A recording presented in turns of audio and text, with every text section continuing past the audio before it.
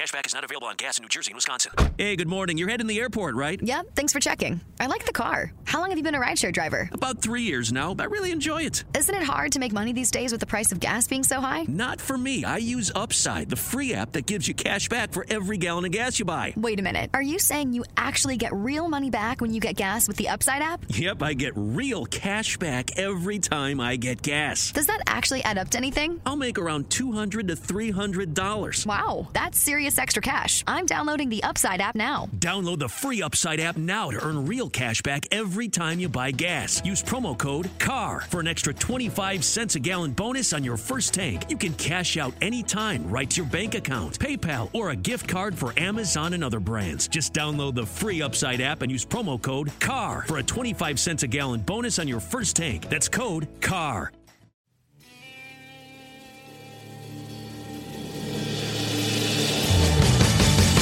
You have the right to remain silent. Anything you say can and will be used against you in a court of law. You have a right to an attorney prior to and during any question. If you can't afford one, the court will appoint one for you. Do you understand your rights? When the wolf is at your door, your running's over, that's for sure. He already knows all about you. Cut you down, no matter by you. Now you better walk the line. Real life, real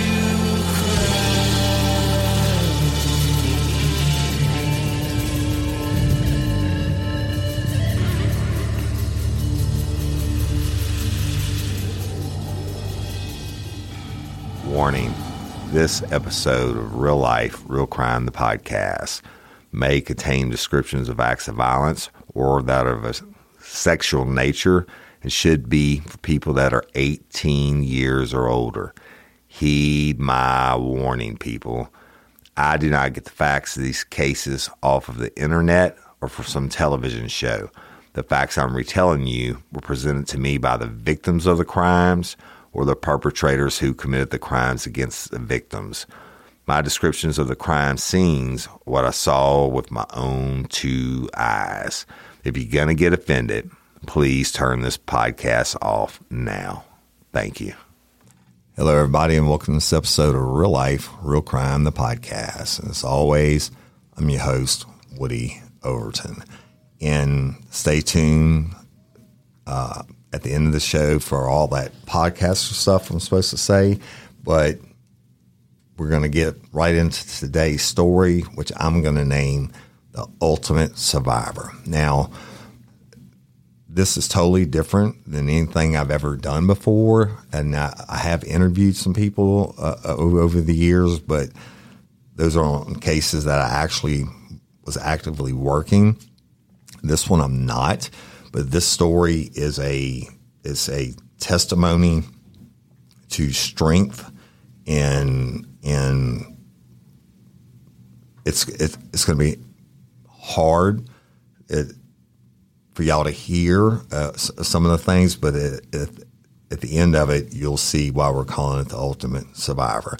In the studio today with me, I have some very special guests, Charlie Elena, and we also have Charlie's mama sitting in the corner, and that's Miss Kim Domain, right? And also I have my brother from another mother and producer, Jim Chapman. Okay, so y'all, this story, I'm going to let Charlie tell it, and it's her testimony. Charlie, I just thank you so much for being here and for being the young lady that you are. So tell me, how old are you? So I'm 17, and whenever this crime happened, I was just turning 15 at the time. Okay, so where are you from? I'm from Denham Springs, born and raised. Born and raised, right here in the LP, Yep. right? And so you went to Denham Springs High School? Yes, sir. Graduated there, too. Right. Putting the cart before the horse, but you're going to go to Southeastern. Yes, sir. And that's where I went. Did you know that? I did not know Did that. you know that I also started my police career at Southeastern cool. as a university police officer? So I got a lot of history there. That's my old stomping grounds in Hammond. And of course, Denham Springs were kind of my stomping grounds back in the day. Go Jackets. Yeah, definitely Jim's stomping grounds. But so I've been in an LP for, 25 or so years now. And I'm not originally from here. But this is my home and these are my people, right? I love everybody from Livingston Parish. So, but you graduated from Denham Springs High School, I would guess, this year? Yes, sir. Yep. And so how was that? It was really good. I was glad for me to be able to graduate, knowing what I went through. It was really, really tough from my sophomore year to my senior year, but I rose above, defeated the odds, and was able to graduate. Right. And excellent. And that's why we're here to tell this story. So, and not an easy thing to do, by the way. Yeah. These days in high school, right? With nothing else going on, it's still not easy. To do. So shout out for that. To be a teenager, period, in high school is tough, and I know yours had to be extra tough. So you said you're born here, and tell me about your family and growing up, and then you get into your story whenever you want to. Yeah. But tell the listeners about your life. Yeah, so I was born here, stayed here my whole life. Parents always been divorced, so I never really saw them together. So I would go to her house. She was like the one I stayed with most of the time. You're talking about Miss Kim. Mm-hmm. So yeah, my mom. And my dad was always in and out of rehab until I was about 5. And what's his name? His name is Alan Scott. Okay. And so whenever he finally got clean, I would be able to go to his house, and he was always the fun house, no rules. Hey, you should always love me more. So that's kind of how I was raised. And as I was getting older, he would like talk to me and say like, "Hey, how are you doing?" And just like really making me resent towards my mom, Kim. And he was always a fun house. And then later in 2020, he committed a crime with my best friend, and I was prone to it. He had a relationship with her, and the way I found out was he was on a fishing trip in Grand Isle, and I was with my best friend, and that was the girl. And she was like, "I kissed your dad." I was like, "Oh." She just...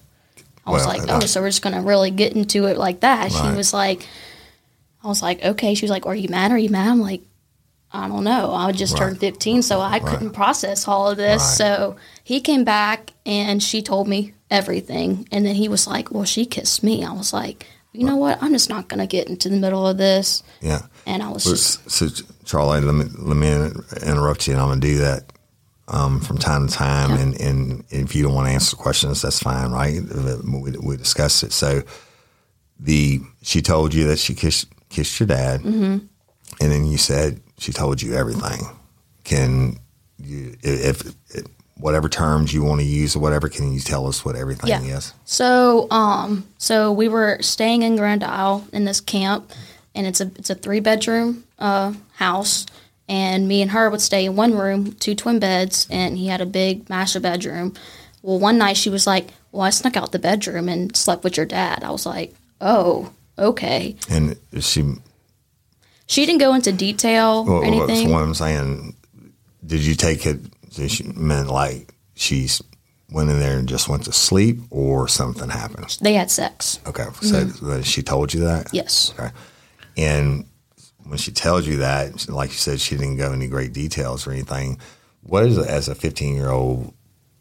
I mean, what's going on in your head? So, like, at the time, I was just like, oh, wow, my dad, because in my eyes, my dad was like my star. Like, that's kind of how you look up to a dad. Right. Like, he was the one that would taught me how to fish, hunt, mud ride, so everything. Like, he was like the one that was just like my pride and joy. Right. And whenever I heard that, I was just like, is this actually true? She was like, yeah, I snuck out our room and had sex with your dad. I was like, okay. I was like, were you 4? She was like, no, I wanted to. And this girl, like, she was always into older men, and I knew that too. So whenever he came back for me, it was an awkward feeling, like looking at him, knowing what I knew, and he kind of looked at me and was like, whatever, like he didn't really care what I thought. So let me ask you this real quick. Did she just offer up this information, or was it in the midst of like an argument and she was like, well, I did this? It wasn't in the midst of an argument. We were always close. We would tell each other everything, as best friends would. We just kind of talking, and we were just talking about boys, and she was like, I mean, I kissed your dad, and I was just like, did y'all do anything more? And it took her about like an hour to finally say what they did, until I was like, okay, wow, this is a little weird. And what point did you realize that your dad knew what she had told you? So whenever I came back, by the time, like, I think he was 5 miles offshore, she texted him and said she knows, which I guess she didn't think that I saw, but I saw.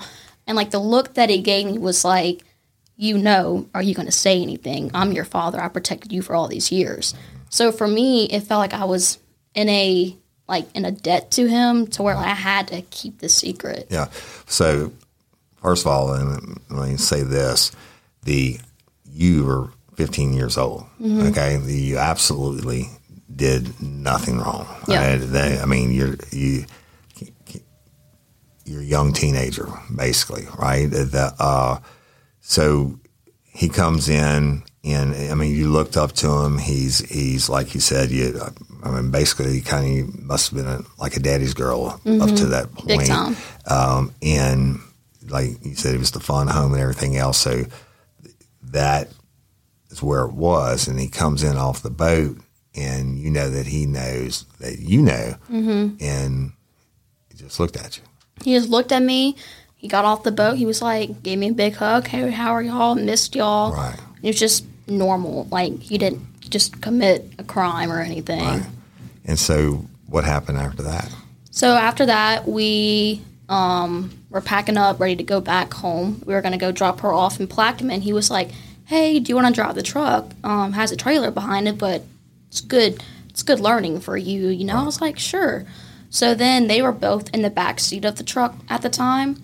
And so you didn't even have a license. Did not even have a license. So he asked you to drive, and then he just blatantly gets in the back seat with her. He was like, hey, I'm going to hop in the back seat. They didn't have sex or anything. Right. So, but then things started getting a little weird. Like, they would both get up and move like the rearview mirror out the way. I was like, no, we're not doing this. Right. So I turned back, and as I turned back, she was on top of him, kissing him. I said, get the fuck off. This is not right. And they kind of just looked there and kind of smiled. And I was over here just crying, like, what is going on? Like, this is my dad. Right. Oh, man. I can't imagine. And so when you said, get off of him, this is my dad, and what happened? So then after that, so I eventually drove all the way to Plaquemine with her in the front seat. My dad just stayed in the back, probably not really much. So she got it when you said get off. They kind of looked at each other, smiled, and then she got in the back seat or in the front seat. Right. Okay. And I guess he sat in the back because he couldn't look at me in the eye doing what he did, or just he didn't care. Do you know about what parish y'all were in when she was on top of him? It doesn't matter if you don't. I'm just curious. Clue. Okay. All right, so you're just driving back from Grand Isle. All right. Your friend, was she was the same age as you? She was a year older than me. So she was 15, and then she turned 16 in September. Okay. So essentially the same age. Yeah. And so y'all drive back to Plaquemine? So we drive back to Plaquemine, dropped her off. I got in the passenger seat. My dad was like, why did you act like that? That's not right. Why were you yelling? Really? I was like, what? I'm not supposed to do that? He was like, I mean, so I'm guessing you don't care, so why are you acting like that? I was like, for me, I just felt cornered. I was like, I'm sorry. That's all I could say. Yeah, and I understand. And that's your, at the end of the day, still your dad. And everybody, I'm 53 years old, and I still seek my dad's approval. Yeah. Right. And so what happened then? So then it was pretty silent in the truck. Got back home. Nothing much happened. Did he ever say anything to you about not telling anyone or anything? He was like, no, not really. Okay. I guess he kind of suspected just knew that since he was so good to me all these years, I would pay him back, which he normally has that mindset, which is really bad to have. Yeah, right. So you come back and what happens? Come back, next day, go to school, act like nothing happened. So that's when I started, my grades started declining. Go back to her house, always get in trouble because she didn't know what I'm going through in my head. So basically, you were acting out, and then I want you to know that's normal, okay? And that's how,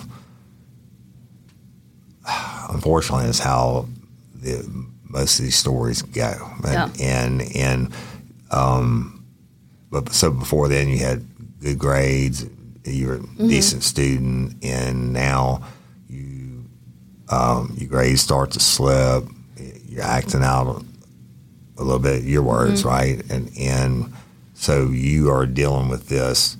You may not have realized at the time that's the way you're processing it. Yeah. You like a meth head does a lot of meth, and they get the sores on them. That's because their body tries to process out all the poison that's in it, and it seeps through their skin, right? So they pick. And in your way of processing, whether you realize it or not, is you begin to act out and care less about the things that you normally care about. So I would go to his house Thursday to a Monday, and one day, I'm sorry to interrupt you. So you started going to his house, did he ever say anything about it or anything like that? She would always be over there. Okay, so when you would go there, did he got you to get her to come over, or how did that work? So they would come pick me up together from carpool after school, and I would sit in the back seat, and they would just. So she didn't go to school with you. Gotcha. She was homeschooled. So how did he have access to her? So, funny story. Her dad is my dad's best friend, or was my dad's best friend. Wow. Yeah. So he didn't care. He was like, "Yeah, sure, bring them both to Grand Isle." Right. So he had an in on that too. So her dad was placing the trust in him also, right? And because evidently before you found out, and I assume he found out at some point, this is the face that he's putting on. Yeah. Right, to get what he wants. So I would go back, and then they would be like, and so I didn't have a phone at the time. I was grounded, obviously. Right. And so my dad had a wife, and she didn't know anything. Also, I have two little sisters down there, too. Wow. So while she was off getting them from school or bringing them somewhere, he would say, hey, keep an eye out for my wife's car so we can go in the camper and have sex. I'll give you the girl's phone so you can text us to come back. Yeah. Be like, okay. And I would just wait there, and then I'll text them, be like, hey, are y'all coming back? Like it's y'all been there for a while. Like she could be back any minute. So I was the cover up, but also the watchdog. Right. And she would always sleep in my bed at night. But one night, I don't really remember the date. It doesn't matter. I just woke up. Dad was sleeping on the couch, and I just wanted to go lay next to my dad because that's my dad. Right. Normally you can do that. Right. And I'm guessing, I don't really know. So he was like half asleep, half awake. Later, he was like, hey, baby, what you doing? I was like, oh, I just woke up, want to come lay next to you. He was like, I love you so much, love you so much, love you so much. And he grabbed my face and he kissed me. And I was like, whoa, whoa, whoa, whoa, whoa. And he was like, get up, go back to bed. Yeah. Acted like nothing happened. Right. Wow. Okay, so, and I'm not saying it was in this case, but in a lot of cases, and I'll tell you about this, preferential offender has a certain age range they like to offend against, and a certain, it's just a fact. But every one of them are highly intelligent. Doesn't mean they're formally educated. It means they're highly intelligent, and they groom their victims. Okay? They use their position of authority and trust to slowly ingratiate themselves to the victims, and then they push it a little bit further every time until they get what they want. And then it becomes about controlling the victims, controlling the narrative of what's said and what isn't said, so they continue to do what they do. I don't know you, Dad. I'm just telling you what the 30 years of doing this. And so when he was rubbing on you and he kissed you and you said stop, I don't want to put words in your mouth, but when he did that, you were thinking that maybe that was going to the next level. Was that what you're saying? That's what I was thinking. It was either that or maybe he has two girls the same age in the house. Yeah, right. So I mean, like to either one of them, he's gonna do whatever. Right. That's like in the time being, I wasn't thinking that, but like now on, like he was a predator. Right. I mean, he didn't really care. He did anything. So let me ask you this, because when you say down there, where was he living at the time? Santa Mall. Santa Mall. Okay, all right. And y'all, for those of you who don't know, because we have listeners all around the world, the Santa Mall is in Ascension Parish, not far across the Livingston Parish line, right? Okay. So you go back to bed, and what happens? I just go back to bed, didn't tell anybody. I didn't tell her, nobody. Right. I just kept that in until maybe for 2 years. Right. So, back to being the lookout. How many times do you think that happened? Probably it would be either between the camper, them going in the shower, at night, sneaking off somewhere. Go ahead.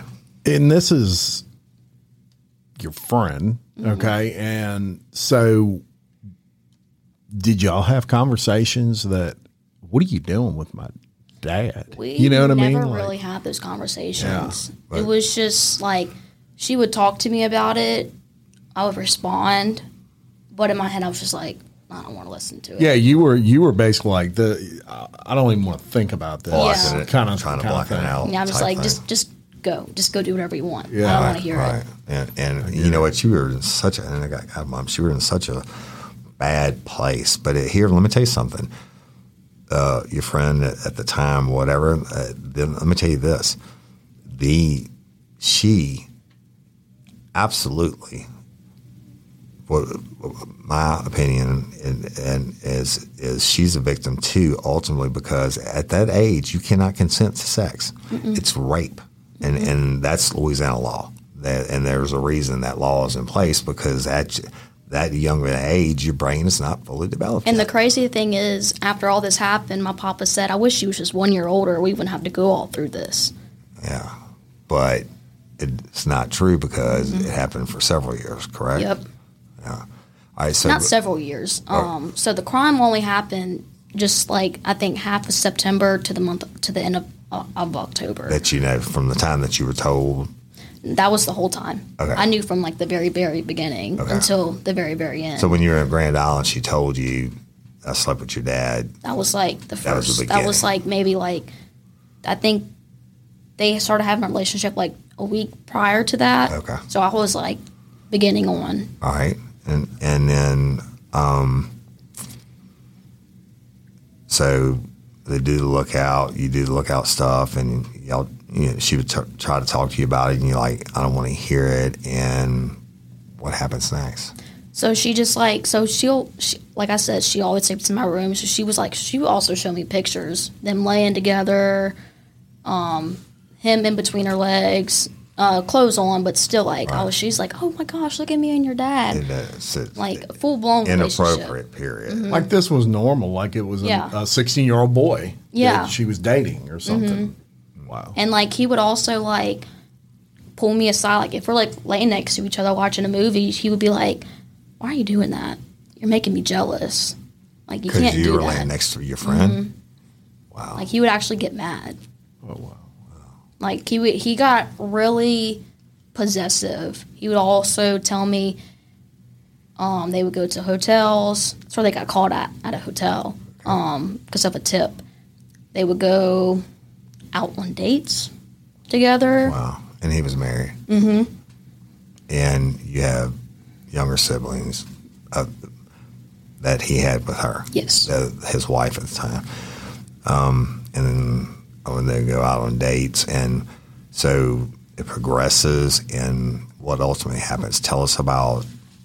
Is there anything else you want to talk about that before? What happened? I don't really think so. Okay. I think that's it. So and again, y'all, we're certainly not going to be graphic about anything. It's not necessary. The story is horrible enough without it. And in real life real crime, I never sensationalize anything. We just give you the facts. But I think you've done an excellent job. So it goes on, and ultimately what happens. Tell us about how it came to a conclusion. So she later told her dad's girlfriend that was also married, but the wife never really cared. Just a whole weird situation in Grand Isle. That she was having a relationship with my dad, and she was like acting like she cared and acting like she didn't really care. She was like, I don't know if you should do this, but I don't care. It's not my place to tell. She later was the tipster that sent it in. But and again, just to clarify, when you say relationship, you mean what? Boyfriend, girlfriend. A sexual relationship. And obviously the jealousy, I can't speak to what's inside his mind about love or anything like that, but there's no such thing under Louisiana law. It's rape. And how old was your dad at this time? Great question. 33 or 34, somewhere around there, I think. Or maybe 30, maybe a little bit older. Mid-30s. Yeah, maybe. mid-30s. Yeah. And so she tells her dad's girlfriend, and at some point they go to, you said it earlier, hotel. They go to a, so where they got called at, they go to Oya Hotel. And where is that? I think it was West Baton Rouge, I believe. They got booked, that's where he got arrested. He ran a stop sign, and they pulled him over because the truck matched the description. They looked over, saw the girl. They're like, "You okay?"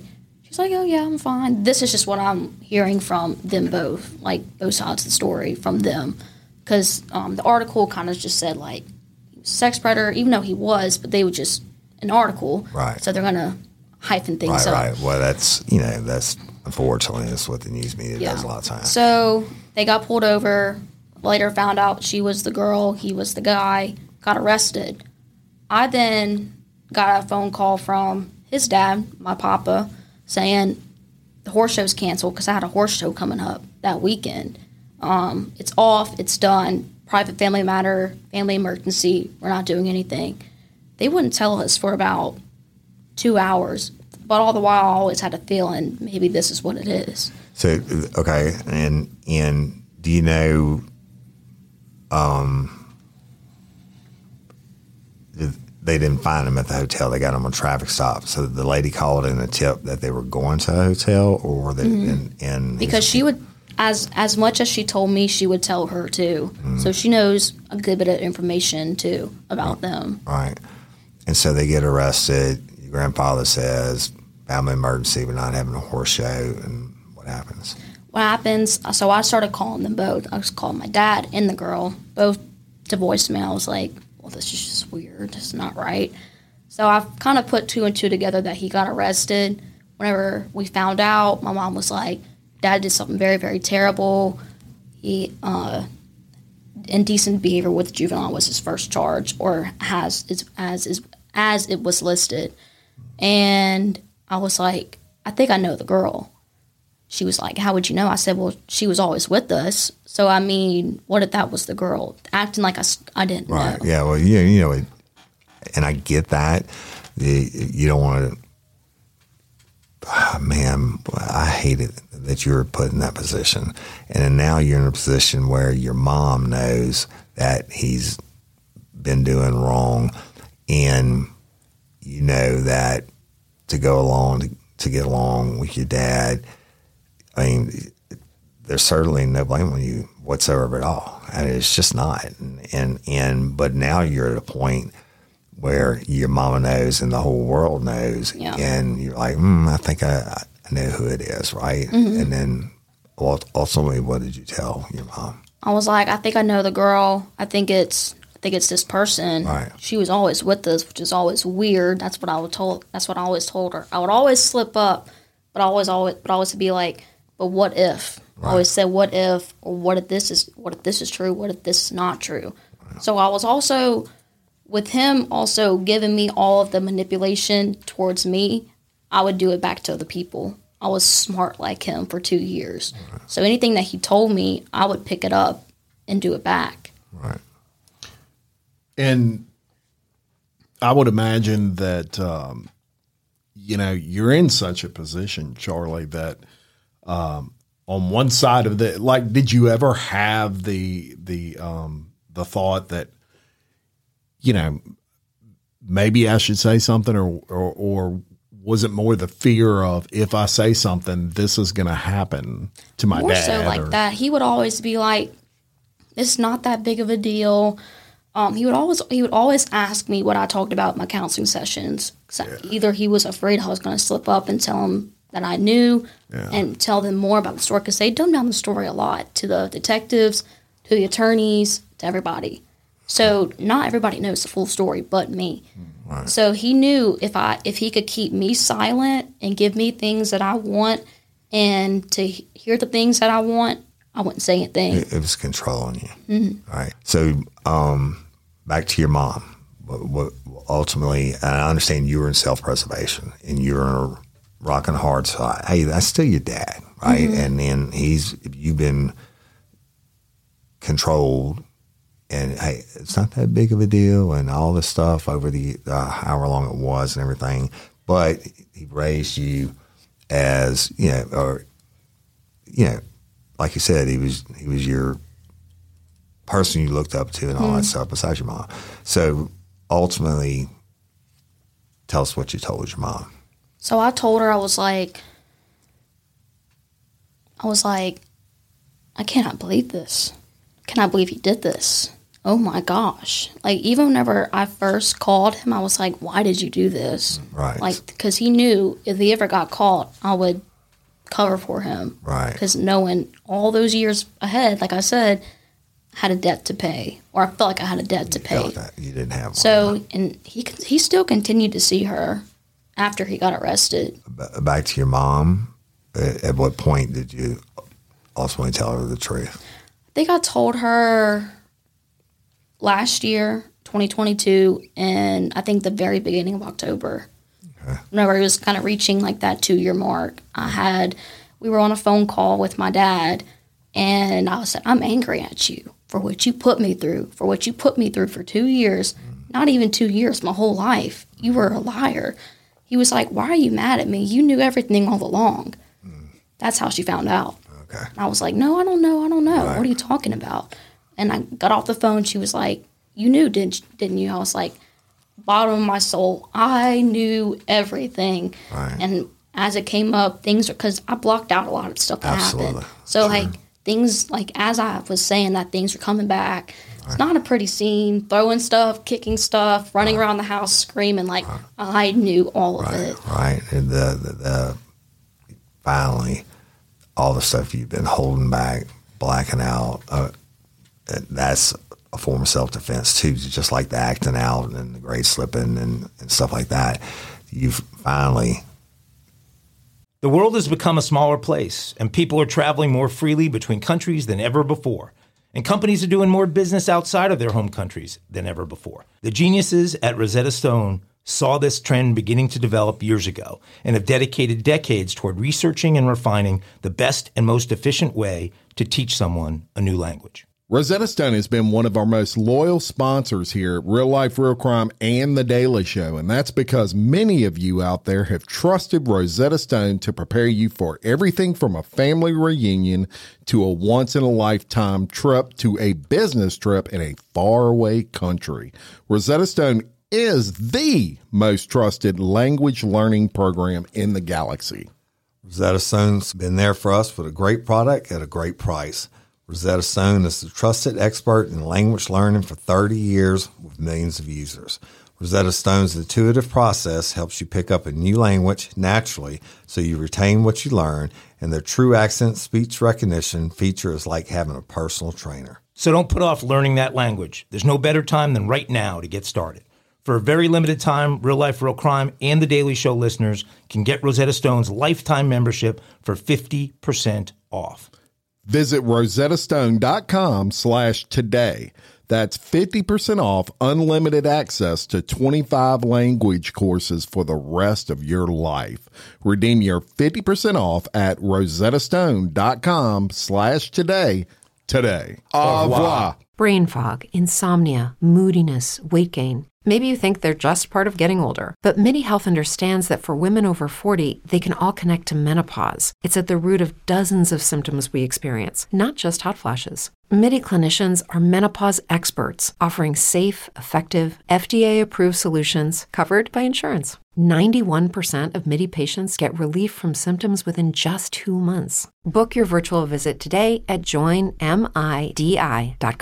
Get to tell all, right, to your mom. And that had to be very traumatic, but also very releasing for you. Yes, very. So let me back up, because you said he gets arrested the first time. How long was it before he got arrested until your mom knew that you knew everything?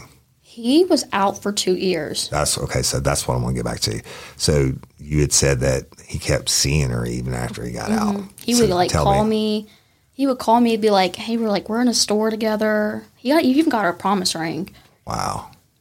Yeah. Even got our promise ring. Still go to see her hotels. And how do you know about that? He showed me a picture. She showed me a picture too. She's like, she posted on her story. Yeah. So are you still having any type of visitations at this point? No. Okay.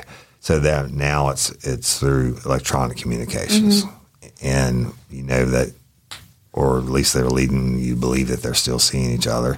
Yeah. And so let me go back for a minute. This comes out, and we were talking about how hard it is to be in high school earlier. Did you catch any blowback, like from friends or anything at school or after? I would have episodes with some teachers. No, well, I mean, what I'm asking is, did anybody read the news article and say, "Oh, your dad"? Mm-mm. Okay. All right, well, that's good. He gets arrested. Everybody gets a bond. But do you know if he made any kind of statements to detectives from West Baton Rouge Parish? I think he did. I mean, that he admitted to it. I mean, what was his excuse? I mean, why? She came on to me. So he admitted to it then, but I was going through a tough time. I was torn between Grand Isle, my home, my family, and she just got in the middle of it. Mm-hmm. Okay, so he admitted that to West Baton Rouge. But then at some point they find out about all the other parishes, and so now it's multi-jurisdictional. State police get involved, and first arrest is in October. February is the next arrest. That's what, November, December, January, almost 4 months. In another parish. And so what happens, and that's why I asked you earlier when she was sitting on top of him back in the vehicle, if you knew where it was, because each parish, and they'll probably never know all of them, but each parish that they can prove an offense in beyond a reasonable doubt, he would have got booked in. Yeah. And so he ultimately ends up with 4 charges, four parishes, so multiple charges. What do you know the range of the charges? Carnal knowledge of a juvenile. Carnal knowledge. Indecent behavior. Yeah.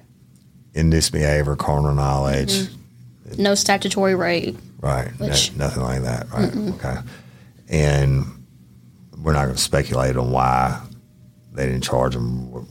He admits evidently to the relationship, and ultimately he has to have. He was the victim. Yeah. That's standard, right? That's what his excuse was. Mm-hmm. Now, I guess, Mom, you cut off visitations at that point. Yeah. So I get a call. I make a call to Mr. Sherman Mack, who's here, and I tell him what has happened. He's a great guy, by the way, a lifelong friend of mine. We file for ex parte custody. Right. And it's granted immediately. Right. The judge denied all of the one-on-one time with them. And her dad actually texted me whenever he bonded out of jail. He said, "I'm ready for my time with my daughter." Yeah. And so, Like acting like you didn't. He wanted did me to wrong. do damage And control. So we cut off all ties with him. Tried to. We never really understood why she was so close with him once he did the crime. 2 years later, we find out the why. And then because they kept. the 2 years later, that's after all 4 or the rest of it made. Okay, Yeah. so that's when you So from that's when you finally 2020 dumped. to 2022. So- Or you cry. Basically, it's a crying out that So you did. from yeah. 2020, from whenever he first got arrested until she came out with the truth, they were still best buddies. And we could not wrap our brains around why she's still friends with him. You know what I mean? Yeah. Like, why are you not mad at him yet? And she went to all kind of counselors. Money was no object. We Right. tried to get to like the root of like What what's was going happening on? to her. Right. To make it process through her. Yeah, right. And Trying to take care of your daughter. trying to take care of the baby. Yeah. Right.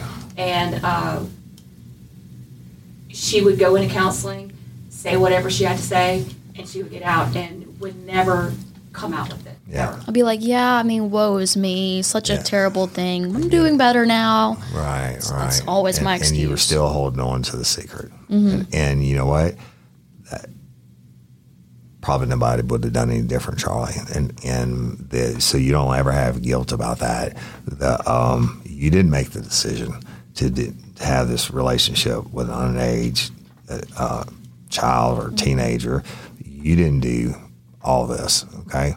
You were at that time, you were a victim. Yes. When you cried out to your mama and you stood up, and then that's where the title of the story is going to come in. So when you cried out to your mama and you told her the real truth, what happened? So whenever that happened, she was like, it's not your fault. It's not. It's not your fault. absolutely it's okay not. that you're feeling like this, because I think for 2 years, I really hardly never cried. Right. I never felt really any You were holding emotions. it There was all just in. like a void and like a numbness, because he just almost like brainwashed me, like, oh, it's going to be fine. absolutely. You're going to see me again. We would also meet. So like we would go like to Waffle House and meet if I'm at his dad's house, my papa's house, because he didn't care. He wanted me to see him. He wanted to make this better for my dad. He was like, do you even want him in jail? Like, if you testify for us, he won't get as many years. And so I was like, oh, okay. Who was saying that? My papa, Charles Scott. Okay. All right. And so it goes on. You tell the truth. Do you give statements to law enforcement or anybody? So I eventually started giving out some statements. I went to West Baton Rouge to the prosecutor. I was like, I want to give a victim impact statement for his trial coming up, for his sentencing trial. So let me ask you, he admitted to it. I'm sure he dumbed it down for him or downplayed his part in it. But so is he just getting sentenced, or is he having a full-blown trial? Did he He's just retract getting his statement? sentenced. So he's getting sentenced. So probably they struck a sweetheart of a deal, but maybe they didn't know how bad it was. Whatever. So you go in West Baton Rouge and you say, what? So we got an interview with them. He was like, hang on. You need to go talk to our detectives. We went to the detectives. They were like, oh my gosh, Right. You went through all of this crap? I was like, yep. They were like, he was like, well, he needs to be buried under the prison. I was like, yep. He was like, I cannot believe you did that to you. They were just shocked. Right. They were like, we never heard anything like this. I want to give a shout out to the West Baton Rouge Sheriff's Office detectives. Great bunch of guys. I had to go against them on a cold case, on Mary Poche's case, but ultimately they stepped up and they did the right thing and they worked it how it should have been. And he's in prison for. I mean, he's going to die in prison for it. But shout out for them for standing up for you, right? So the prosecutor was always on my side. I sadly forgot his name. Yeah. But so whenever sentencing happened, we were there for about 5 hours. So it was me, my mom, my dad, Daniel, who my mom married. Right, now is my dad, father, everything. Gotcha. So my Nana was there, and then one of my older friends was there just as support. So about 5 hours. And y'all are in the West Baton Rouge courthouse. And So- ultimately, the head prosecutor is going to be the DA, Tony Clayton. But cases like this, he would pass down to his underlings. He didn't have enough hours in a day to work all the parishes that he covers. And Tony Clayton and I, through another case that I did, I've known him forever, and he's a bulldog, and ultimately I think his heart's in the right place, and he's a good guy. But so you go to the courthouse with all these people, you expect to have a sentencing hearing, and you are expecting to give a victim's impact statement. Yeah, so like the victim people were with us the whole victim's time. advocacy. Yes, Yeah. they were there sitting behind me and be like, "Are you ready? Are you excited?" I'm like, "Oh, I'm so ready." Yeah. Like thinking you were going to finally have your moment. And his family was there. My papa, some of his AA sponsors, which didn't really do anything because he was also on drugs at the time. Yeah. He was late. He probably came in an hour and a half after the whole courthouse thing started, and dozing off in his chair. You're talking about my dad, Alan. Right. And he just was out of it. He got up there, was mumbling, and then the prosecutor was like, "We have a victim here. It's his daughter." And so before that all happened, his attorneys went up and was like, "Hey, there's a girl over here. We don't know if she's going to speak or not, but if she does, she's not a victim. She's not in her documents. She can't speak." And who was his attorney? I have no clue. Tommy D'Amico. Tommy D'Amico. Now, I've known Tommy D'Amico for a long, long time, and and I understand if y'all hate on him in this case, but ultimately, at the end of the day, he's a great attorney. A defense attorney's job is to do the best they can. I mean, everybody has the right to defense, and he really is one of the best. Yeah. And so I'm sure they paid a pretty penny to have him too. Oh, yeah, they But did. so Tommy tells the judge that you're there to speak, but you're not a victim. Mm-hmm. Okay. So then the prosecutor was like, "Hey, we have Alan's daughter back here behind me ready to speak." And the judge looked at me and was like, "You're not a victim. We can't allow you to speak. Just because you're his daughter, we don't know if you are telling the truth or not, pretty much. Right. Like, you're not listed, and it's not in our protocol to let you speak, pretty much." But you had given statements to law enforcement. Law enforcement told you, "I can't believe Every this happened to single you." person I've talked to said I was one of the biggest victims in the whole thing. Yeah. And that's did you talk to detectives outside of West Baton Rouge Parish? Talked to Ascension about the crimes that happened at his house and any other that happened. Talked to Denham whenever he would just bring me stuff like alcohol or something. So we later got that situated. So he has charges here and here too in Denham. Livingston Parish, yeah. And okay. But you know what? And of course I wasn't there, but you told me they got you to be a lookout. That makes you, all of it makes you a victim, no doubt about that. That he knew it and acted like told you there's nothing wrong, blah, blah, blah. So that day you didn't get to give your statement, did you? Yeah, so in my head I was like, he won again. Like, this is not fair. Like, why am I going in these circles and circles? So it was a two-story courthouse. Yeah, so we West took Baton Rouge. the elevator and they took the stairs. Well, as soon as the elevator doors opened, he was just there holding the door, like, "Oh, look, I didn't get arrested your today." Your father. Mm-hmm, my father, Alan. So I looked at him. I said, "Don't you ever fucking talk to me again." Like, so the first time I did, I was like bowing up, and he just laughed at me, like, "Who are you talking to me like this?" In his head, I said, "Oh, so you're laughing at me, like yelling now?" Yeah. He just walked away. I said, "Don't you ever talk to me. You are not my dad anymore. I'm done." We walked out. 7 cops came down. It took my Nana to keep me from going out, because as I was saying this, I was going after him, and he was just laughing and walking away. Right. 7 cops came down. They're like, "What is going on?" my Nana Cherry was like, this is what y'all get for not letting her speak. This is her showing. Like, this is her emotions coming out, saying that she's a victim. Right. And so he got a sentence that day, and what was it? It was 3 years. So he just, like, walked free, and I was, like, back where I was before. Like, you silenced me in a whole other way. But hey, let me ask you this. This is very important. I know you didn't get to give your victim's impact statement. This just hit me because I did it my whole career. But for him to plead guilty, right, and he got a sweet Harvard deal, no doubt about that. But for him to plead guilty, he had to stand up in open court and say what he did. Mm-hmm. So what did he say? To the best of your recollection? He was high. He couldn't. I mean, he said his address backwards. This is what I'm saying is this. I wasn't there. Jim wasn't there. But guess what? It's all a matter of public record.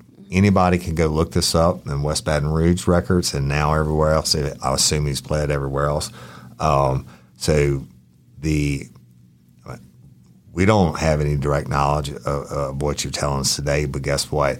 If y'all are so inclined, you go to, as a citizen, it's public record. You can go pull these court minutes and read exactly what he pled to in this case, right? And so you can also go look up his name. There's 2 articles about him, one from the Advocate, one from WB. About him taking the guilty pleas or being arrested? Being arrested, the whole story of him being arrested. Did they do any articles about him pleading out? Okay. Did they tell you anything? Did they say anything in court about the continuing relationship after, or they just went with the initial charges? She's the only one that knew about it. Yeah, I was the only one that knew about it. But you told them about it, but they didn't say anything about it in court. Told West Baton Rouge about that because I didn't know what parish he was in. You tell them about it and them being able to prove it. But they told that they were going to get state police involved about that too. But again, you telling them about it and then being able to prove it is not like you were with them because, you know, your visitation was revoked and all that. So I get that. I hate it and it's not right. But they're saying is, or their thinking is, we can't prove those actions in furtherance beyond a reasonable doubt. But it doesn't matter. The sweetheart of the deal is the 3 years, but it's all a matter of public record. He had to stand up and plead guilty to the NDCA or Cardinal Notch, whatever it was he pled to. He got sentenced to 3 years. Now, do you know what day that he finally had to report for custody? December 8th. Of this past 2022. So do you know where he's located? Burke Police Program. Already, which is crazy. Well, you know what though? I have never known a case of any type like this where part of his 3 years is absurd, but you know, for whatever reason, the prosecution agreed to it, and I get it because y'all don't have the knowledge on that side that I do, and I get they're getting it through, they're closing out. But now what they're thinking is, and I know it had to be put in part of his sentencing, when you get out, you got to register as a sex offender for the rest of your life. Yep. Wherever you live, you got to tell all your neighbors you're a sex offender. And guess what? It doesn't say what you did. So my wife came home one day and she was on like, Life 360, it'll pull up all the registered sex offenders. And like, you're going to be on there now too. That came up later, but here's the Charlie, I want to tell you this. My wife came in one day and she got a thing in the mailbox and had the guy's picture on it, and she was all freaked out. I said, baby, if you went on the computer right now and searched how many sex offenders are living around us, you'd be shocked. Yeah. But he has to live with that for the rest of his life. And there's, I mean, I guess there's no real solace in that. Hopefully he won't offend again. If he does, he's going to. He probably will. Yeah. I'm going to tell you a backstory on how they got divorced, if I have the permission to. You have permission. He had an affair with a 17-year-old whenever they were married. So it's like a cycle. Yeah, he just went younger this time. Right. And the deal is, if he does it, then got to deal with him on that. But what I want to talk about now real quick is after I talked to your mom last week, you ultimately got to give a victim's impact statement. And but it wasn't in the West Baton Rouge courthouse or in a courthouse. You went on your Facebook page, on social media, and you laid it out, sister. I was like, when I read that, I was like, holy smokes. I was so proud for you. thank you. And- So I posted it. I was like, this is real and true. Right. This is Right. This is the truth. This is what he did, and this is how it affected me. Right. To all the extents. That gives me the guy my spirit, and I'm so proud that you had the courage to do that. Thank you. And I'm an old hard school veteran, and I've seen it all. But that's when I said to myself, "This young lady is a survivor, or in the ultimate survivor, because it's your dad, right?" And I'm so proud for you. Thank you. And I hope that someone out there that's listening today, and we have millions and millions of listeners, right? I know just by the law of averages, somebody is a victim out there. Yes. And until I think if you got to say it in the West Baton Rouge courthouse, that would have been your moment. For the fact that you were there ready to say it, that was your moment where you're flipping from victim to survivor. I mean, I was practicing it at my house. Victim, is this good? Then you were swapping from victim to survivor. Then nothing's ever going to change what happened to you. No. Okay? Yes. But you didn't put yourself in a situation. He did. But you ultimately laid it all out. And I was like, Charlie is the ultimate survivor. Thank you. And I want y'all, if you're out there, and I know somebody out there is hurting, somebody out there is going through a similar situation like this when they're in between a rock and a hard place, and they've been groomed, they've been, a lot of them are threatened, and it's just bad situations. You don't have to live with it. You can tell someone and become a survivor. Don't be a victim.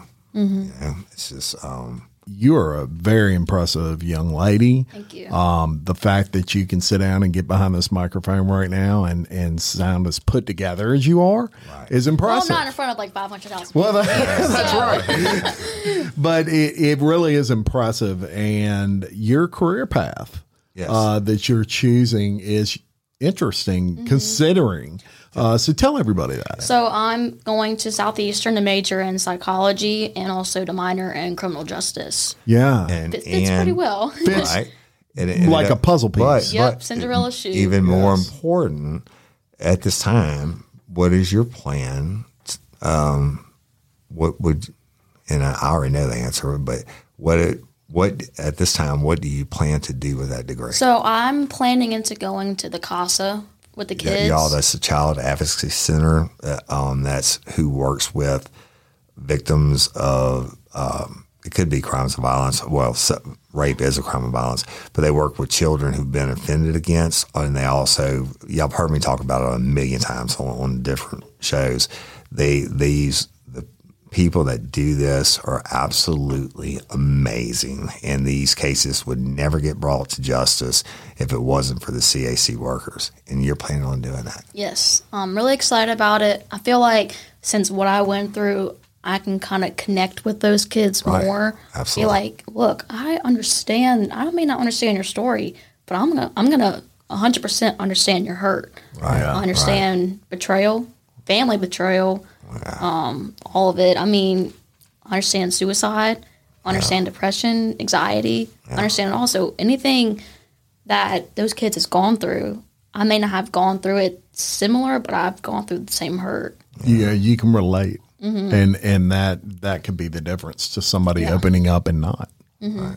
And so, Charlie, I'm remiss because I wasn't thinking about this earlier, and your mama and Jim were off mic and both had the same idea. And that's why I wanted them in the ring, because especially Jim, he knows me, and I talked about your statement, that you ultimately got to give your statement, and you posted social media, and they had the genius idea, and they were 1,000% correct. want to read your statement to the world? Because you know we're going to 167 countries and millions and millions of people. Yep. So this is your statement that you posted on social media. Mm-hmm. This is a statement that you wanted to give in front of your father, because he's no longer your dad. That anybody was like, maybe you should just say it right in front of his face. Right. Just like yell at him. Well, you know what? Wherever he's locked up at, somebody's listening to Real Life, Real Crime, and they'll let them know that they heard it. So if you want to, the floor is yours. All right. So I was only 15 years old when this happened. I had to face many roller coaster rides because of you. You made me go through depression, heartaches, and turmoil. You made me hold this secret for 2 years so you could save yourself. You were not facing your consequences. I was behind bars while you were out free, not caring who you would hurt in the process. You hurt me the most by making me hold this secret in. No counselor, no family member, or friend did not know how to help me. The counseling sessions only made things worse because I was lying the whole time. I was not helping myself. I was only helping you, and I was protecting you. You never protected me. You only manipulated every situation you are or will be in. I got diagnosed with depression. Still no one knew how to help me. Had to go through many phases of suicide attempts and had to be hospitalized because of it for a week. While I was there, still no one could help me. No one. No psychiatrist could figure out what I was going through because of you. Got a prescription for depression. It still did not work. I was lying to everyone that I loved because of you. I sacrificed so much because of you. My grades started declining, which means I had to miss out on all the college opportunities I could have had. You took my life away from me. It was not fair. I was only 15, barely 15 at the time. I would have flashes of anger, but no one knew why. I would punch walls just so I could feel something. I was left with bruises after. It made me believe that my mom was the bad guy all along. When I came out with the truth, my eyes were more open than ever. I realized that you manipulated me the whole time of those 2 years, from 2020 to 2022. Now I'm having to face the pain of that. My own father using his daughter is the worst thing that a father can do. Even when I called you a month ago, you flipped it onto yourself. Imagine how that felt for me. You will never let me be angry with you. I am angry now, because the more and more things that are coming back to me, the more and more that I realize that you were not the father figure you were supposed to be. You took my life away for 2 years. 2 years I was protecting you, and it was eating me alive. I had no motivation to do anything. I never went out, never hung out with friends, nothing. I was in my room getting beat up because of what you did. I was going through what you should have. I was a kid, and you were an adult that was my father at the least. Daniel was a father to me more than you were. He showed me how a father was supposed to parent and love a daughter. I will forever be thankful that I have him in my life. My life was set before you did what you did. I was never meant to be put in that situation, never, but you did. Wow. I got love for you. And you're starting to tear up, and you make me tear up. All right? And I'm so proud of you. Thank you. And I know your mama is, and I know Jim is, and Ultimate Survivor. And y'all, that was Charlie's statement that she wanted to read her father in the courthouse and didn't get the chance. Wow, that's amazing. Jim is crying. Yep. You know, and I have daughters. I have twin daughters the same age. And I could not imagine that. And wow, you are awesome. Thank you. Just that strength that you're using right now to have, you know, you're in the process of getting through this, and it will serve you one day. You'll be surprised how much that'll serve you. And then after court, I mean, it wasn't done then. That was the thing. After court, all my family that was on that side never checked up on me, saw what happened downstairs. They were coming down the stairs, walked out, and I was like, they never checked on me. They blocked me from my sister's phone. I have had no communication with her, but luckily my mom was able to get her out there for my graduation so I could see her. It's really good homecoming for both of us. But let me tell you something, Charlie. The people are going to act however they want to act, and you can't control their actions. Got to work that out. And how old is your sister? She's whenever this all happened, I think now she's 11. One day,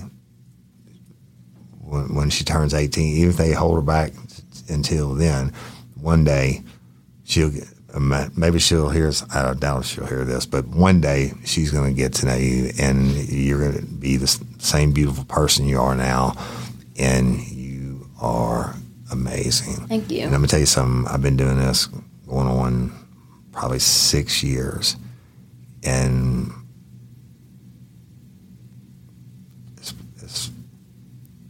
you're an ultimate survivor. Thank you. Best I've ever seen. Hey, you know what? I'm going to follow you for the rest of my life. How about that? You and I are now family, and I want to know what you do. Okay? Sure will. All right. So, What an episode! And thank you. And I mean, I think it's the best, most meaningful. And we've saw a cold case. We've done all kinds of stuff. Won all the awards in the world. To me, this is on a different level. Best we ever did. Hooray!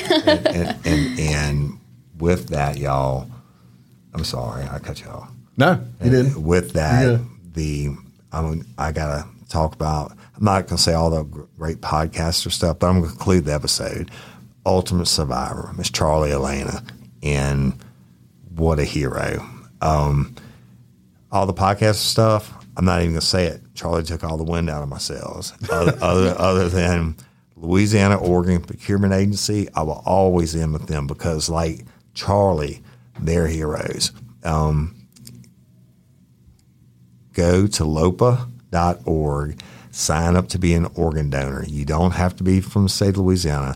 If you're a lifer from, you pick me a country or you say Wait, what pick me a country anywhere in the world. Where are you going on your senior trip? Africa. Okay, if you are a lifer from Africa, and we have a lot of lifers in Africa. If you're a lifer from Africa and you want to become an organ donor, you don't have to be from Louisiana. Go to lopa.org, take 2 minutes, fill out the little questionnaire, the form thing, whatever they call it, and become an organ donor. Be a hero like Charlie. But through LOPA, you can give the gift of life and all that other great stuff. They're a nonprofit organization, and always in the shows with them because I got mad love for them. And I'm Woody Overton.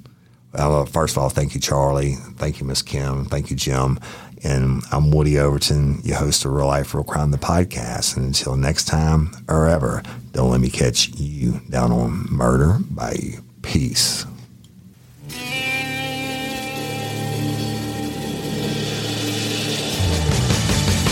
You have the right to remain silent. Anything you say can and will be used against you in a court of law. You have a right to an attorney prior to or during any question. If you can't afford one, the court will appoint one for you. Do you understand your rights? When the wolf is at your door, your running's over, that's for sure. He already knows all about you. Cut you down, no matter by you. Now you better walk the line. Real life, real crime.